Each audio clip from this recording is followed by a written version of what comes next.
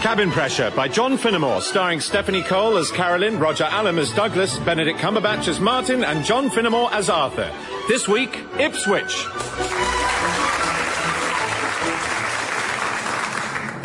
Golf Tango India, continue as cleared. Thank you, Shannon. Do you want any more of this one, Douglas?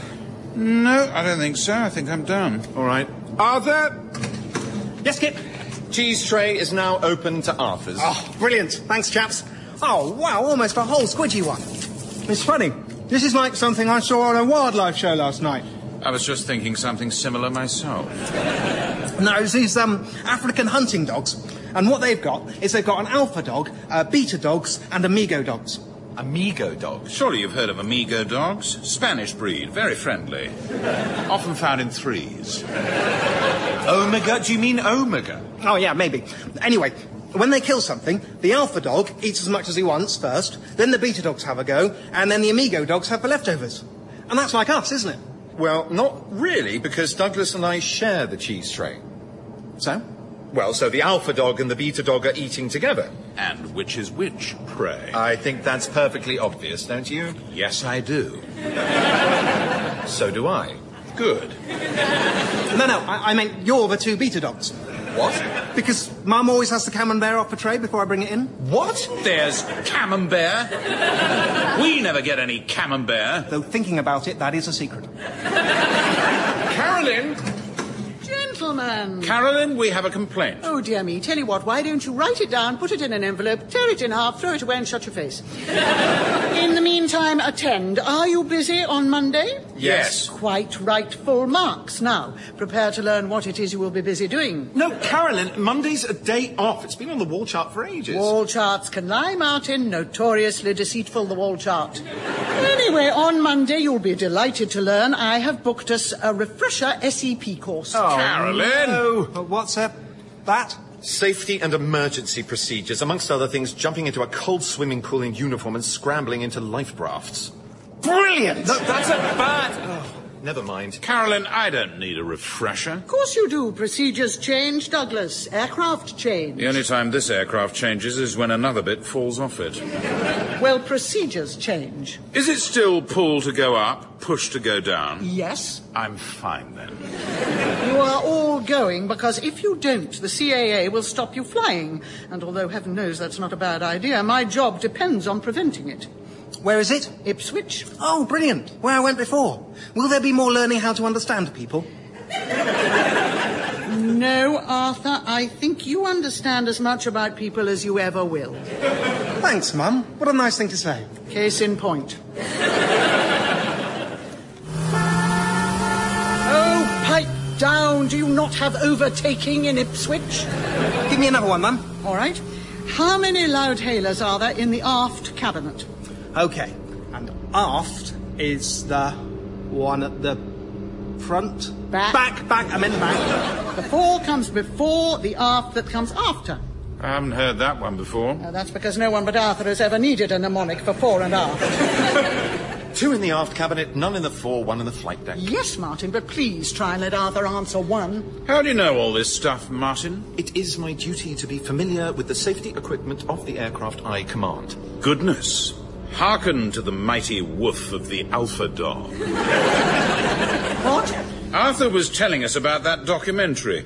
Martin is labouring under the delusion that he is the alpha dog in this organisation. Aha! Whereas you, of course, correctly reminded him that I am. You have the loudest bark, certainly, but I like to think I'm the one who brings down the haughty beast. Douglas, you give me a question. Oh, I don't know any of this stuff. Then how do you think you're going to pass the exam? Luck. You can't rely on luck.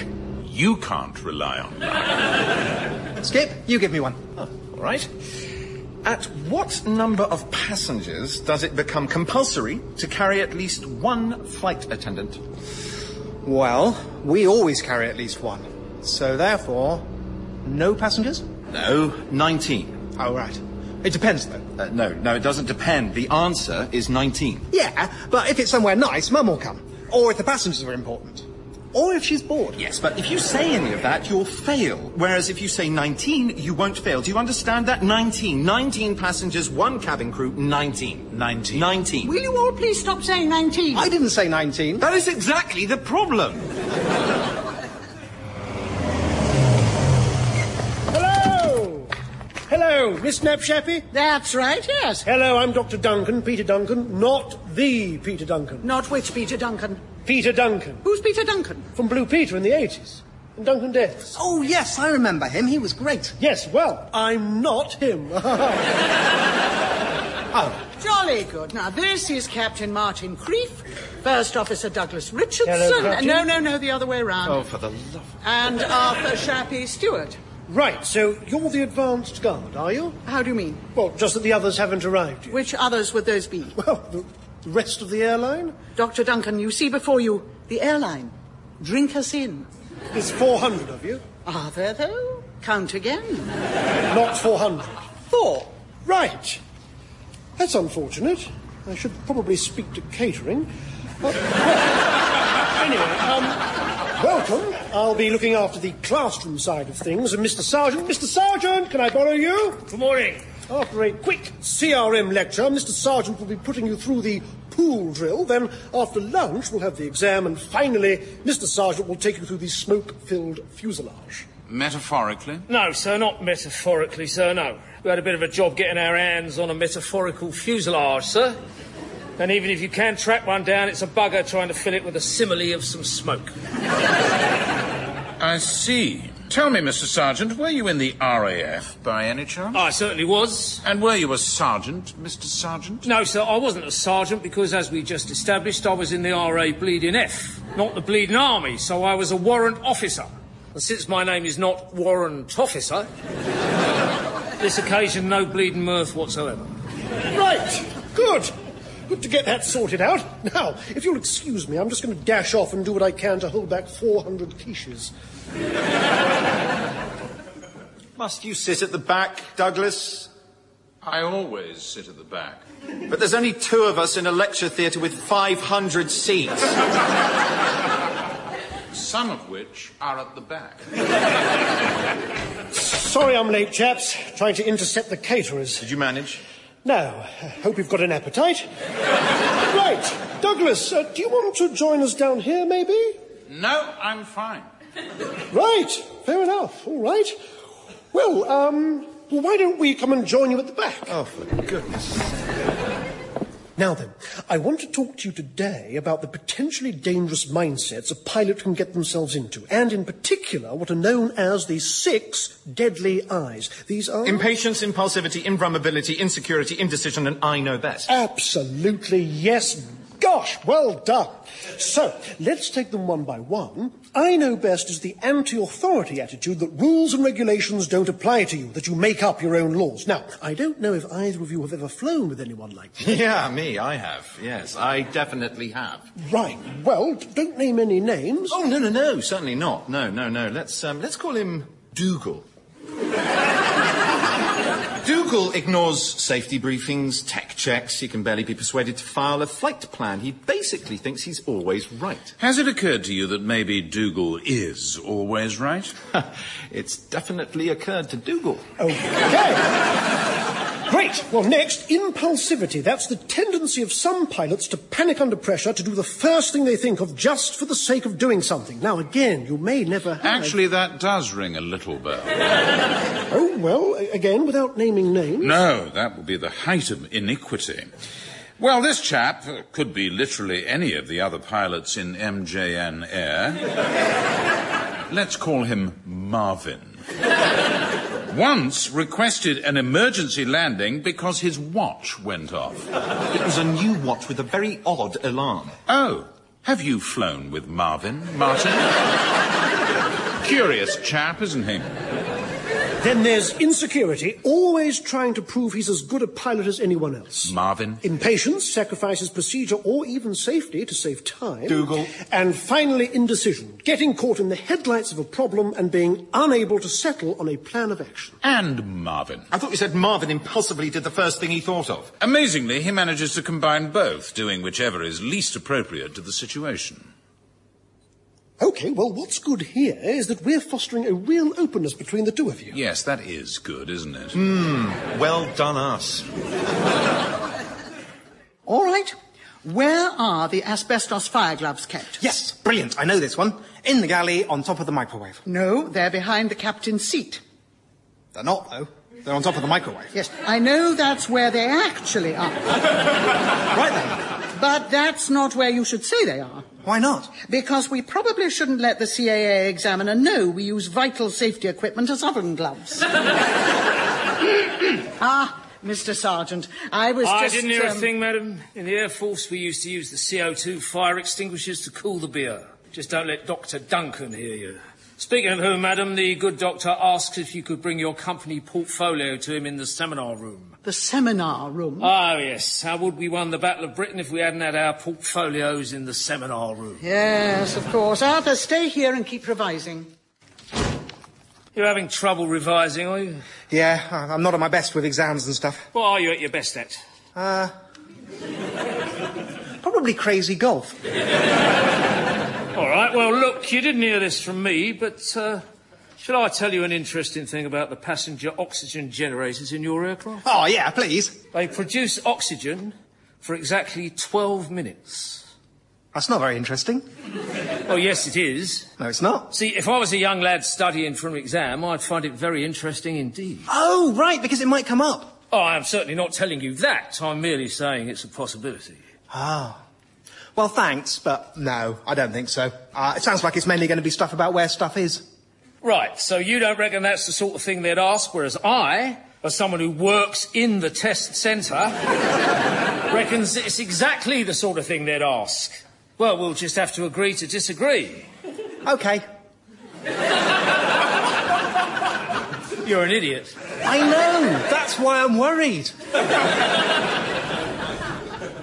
All right. So, in this session... Hang on, where's Martin? Oh, well, this is a breakout group just for the first officers. All one of us? Yes, I see what you mean, but best to stick to the plan. You see, a common problem in flight decks with poor crew resource management is that the first officer is overly in awe of the captain. Is it now? Yes. Now, the method I want to teach you is the 5-step statement. So, Douglas, imagine you've noticed a problem, but you're shy of bringing it up with your captain. Step 1... Hang on. Yes? No, it's just this is going to need really quite a lot of imagination. OK, got it. OK. Step 1. No, it's gone again. Step 1, first you get his attention. Now, depending on how you get on, that might be, excuse me, sir, or, captain, or in an informal flight deck, it might just be, hey, chief. Might it really? Yes. So, step 2, state your concern in a non-confrontational manner. Hey, chief, I might be wrong. I might be wrong. Yes. That's a good trick for taking the sting out of it. I might be wrong, but I think we're low on fuel. Step 3, let him know how you feel about this. This makes me feel uneasy. Step 4, propose a solution. One thing we could do is reduce our speed. Step 5, obtain buy-in to your idea. How does that sound to you? Well, frankly, it sounds like the biggest No. That's what you might say. How does that sound to you? So, do you want to role-play that through now, Douglas? I would love to. Hey, Chief, I might be wrong, but I think we're flying into a mountain. This makes me feel scared of the mountain. One thing we could do is pull up and fly over the mountain. How does that sound to... Yes, of course, in that situation you might need to react a little more instinctively. Oh, do you think so? All right, lady and gentlemen, welcome to the pool drill. No doubt Dr. Duncan's given you some fascinating glimpses into the psychology of the aviational mind. But what we're going to do now is check you know how to get off your burning aircraft and into your nice, safe, floaty boat. Mr. Sergeant? Yes, sir. This is brilliant. Good. Right then. So there you are, up in your little plane somewhere above the North Atlantic, when suddenly, oh dearie me, beep, beep, beep, 2 engine failures. Not the best of news, seeing as you only have 2 engines, and you have to glide to a false landing. The exercise begins just as you have glid the plane to sea level. Sorry, glid? Yes, glid. There's something funny about it? Not in the least, no. I'm very glad we glid. Right. Then when I blow my whistle, jump into the pool, inflate the life raft, and conduct standard emergency procedure. Hooray! Good lad! Well, come on, the rest of you. In. Yes, all right, I'm getting in. Oh, God, it's cold. Yes, madam, this is what we tend to find in the North Bleeding Atlantic Ocean. And what about you two? Come on in. Yes, I'm just putting in my earplugs. You don't need bleeding earplugs, sir. Well, I do, actually. I have a slight abnormality of the inner ear. I can't go swimming Get without... yourself in the bleeding pool, sir. Now! Arthur, here's the dinghy. Catch. Thanks, Douglas. So now, what do I just pull this... Wow! Look at that! Hey, sir, why are you not in the pool? First officer retrieves dinghy, conveys it to cabin crew. Yes, well, first officer's done that. Now, first officer gets in the bleeding pool himself. I think not. I don't care whether or not you bleeding well think so. Get in the pool. No. You see, the problem is I was never in the RAF. So, rather sadly, I've never managed to cultivate a fear of shouty, red-faced little men with bristly heads. I was, however, in command of an aircraft for 13 years. Though not now. And I picked up a few little things along the way, such as, if the engines are stopped, there's no risk of fire, and so it would be a poor decision to waterlog my clothing and risk hypothermia when I can remain on the wing of the aircraft and wait for the gallant steward to steer the dinghy close enough to it that I can step in like so. Hello there, Arthur. I suppose you think you're very clever, don't you? I'll let you into a little secret. I sometimes do. Right, another quiche, I think. Anyone else? Skip? No. But you've only had one. Yes, I've had one. One is the correct dosage of quiche for the adult human male. How many have you had now? 7.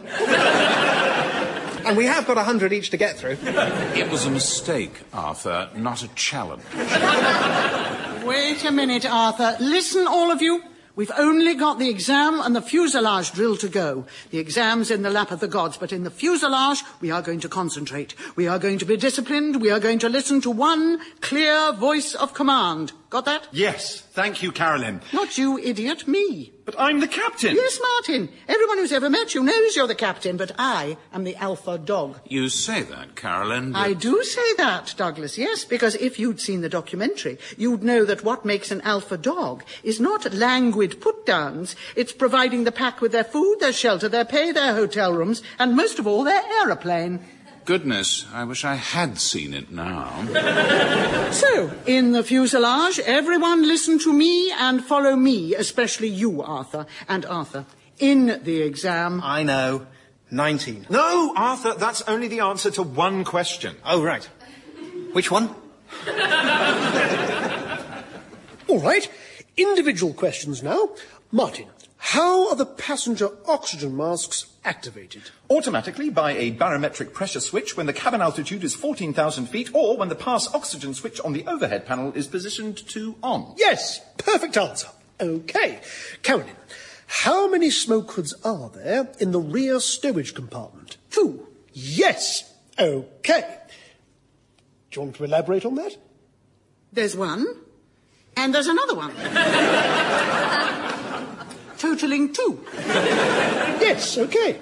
Fine, yes. Douglas, a slightly obscure one for you, I'm afraid. At what number of passengers does it become compulsory to carry at least one flight attendant? That is tricky. You would get that one. Still, I'll have a stab at it. Could it be 19? Quite right. Finally, Arthur, for how long does a passenger oxygen generator produce oxygen once activated? Oh, that's a coincidence. Someone was just talking to me about that. Was it you, Douglas? Or Mum? Someone, anyway. So what's the answer? I don't know, I didn't listen. All right, lady and gentlemen. Ignore the pool this time. Concentrate your attentions on the mock-up fuselage. Inside, it has been laid out in exactly the same way as your aircraft, with the tiny improvement that we've filled it with smoke. Also, somewhere inside is Adrian, a life-size, life-weight dummy representing an unlucky passenger. Obviously, any passenger of MJN Air is by definition an unlucky passenger. But this one is unlucky even by your own high standards, because he is relying on you to save him. When I blow my whistle, you will don your smoke hoods, enter the fuselage in a random order, locate Adrian and retrieve him in under 5 minutes. The random order is as follows: Arthur, Douglas, Carolyn, Martin. Oh, I mean, hooray, but also... I don't think I should go first. No, nor do I. That's why you're going first. On your marks, get set. Come on, hoods on, quickly, right. In you go. In. Not all separately like sheep that have got into a bleeding garden. Hold the back of the belt of the crew member in front. 1 minute left, come on. For pity's sake, 4 minutes gone, Arthur. Are you sure you haven't found anything? No. Hasn't there anyone? No, but I'm a bit... 45 seconds. We'll have to abandon it. What was that? It was Skipper. He's fallen down. Martin, are you all right? Arthur, how do you know it was Martin? I was holding on to his belt. But you were in the lead. But Mr. Sergeant said everyone holds someone's belt. But not you. Never mind that now. Is Martin all right? I think so. My screen's a bit misted up. I'll just...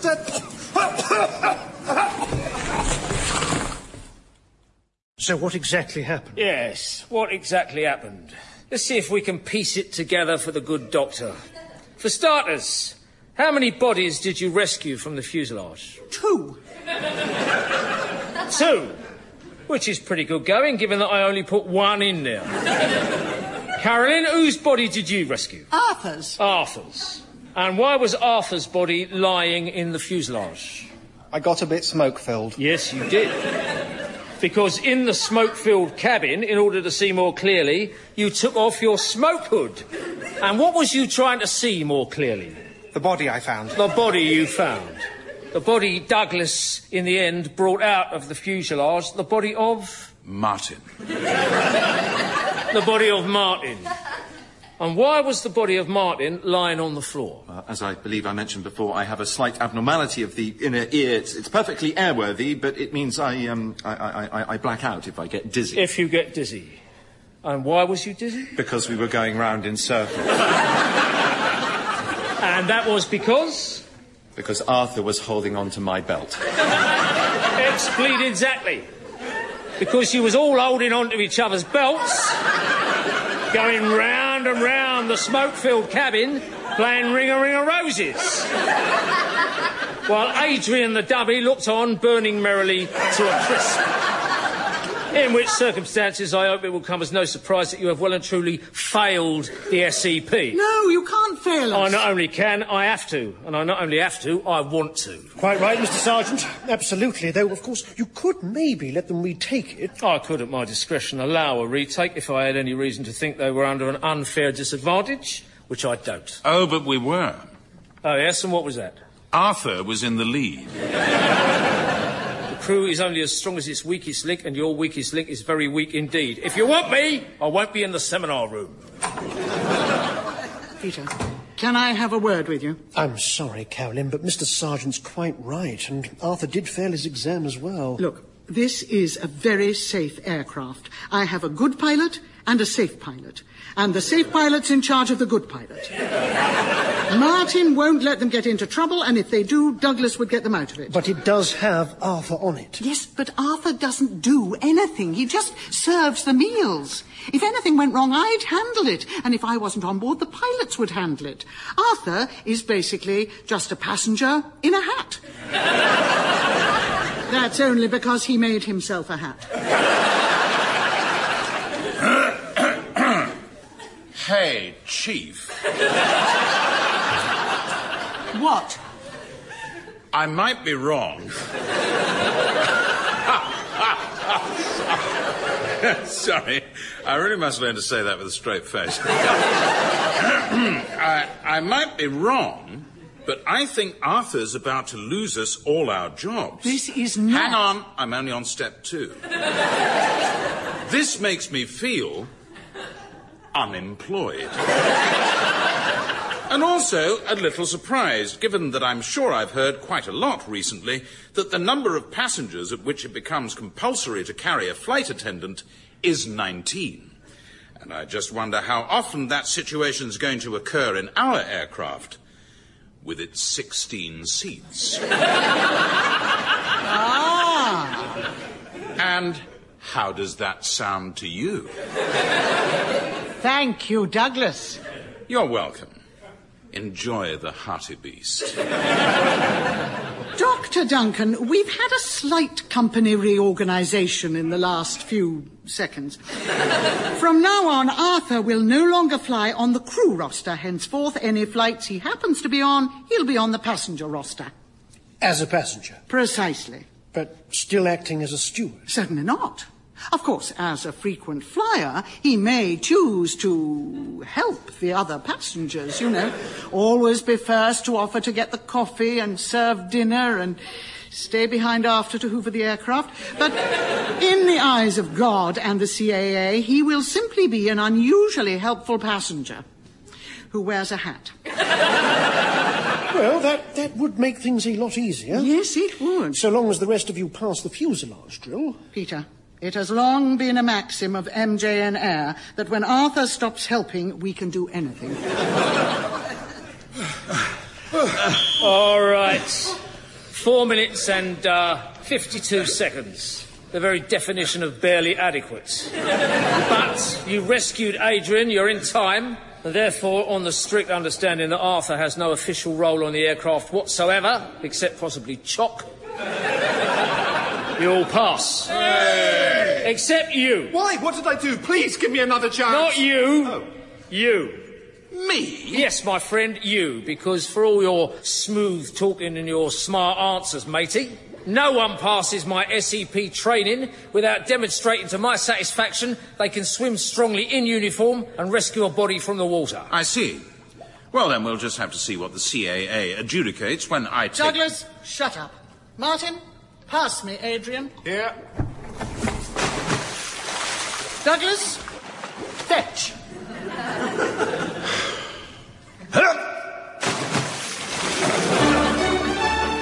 That was Cabin Pressure by John Finnemore. It starred Stephanie Cole as Carolyn, Roger Allam as Douglas, Benedict Cumberbatch as Martin, and John Finnemore as Arthur. It also starred Alex McQueen as Dr. Peter Duncan and Phil Davis as Mr. Sargent. The producer was David Tyler, and the programme was a positive production for the BBC.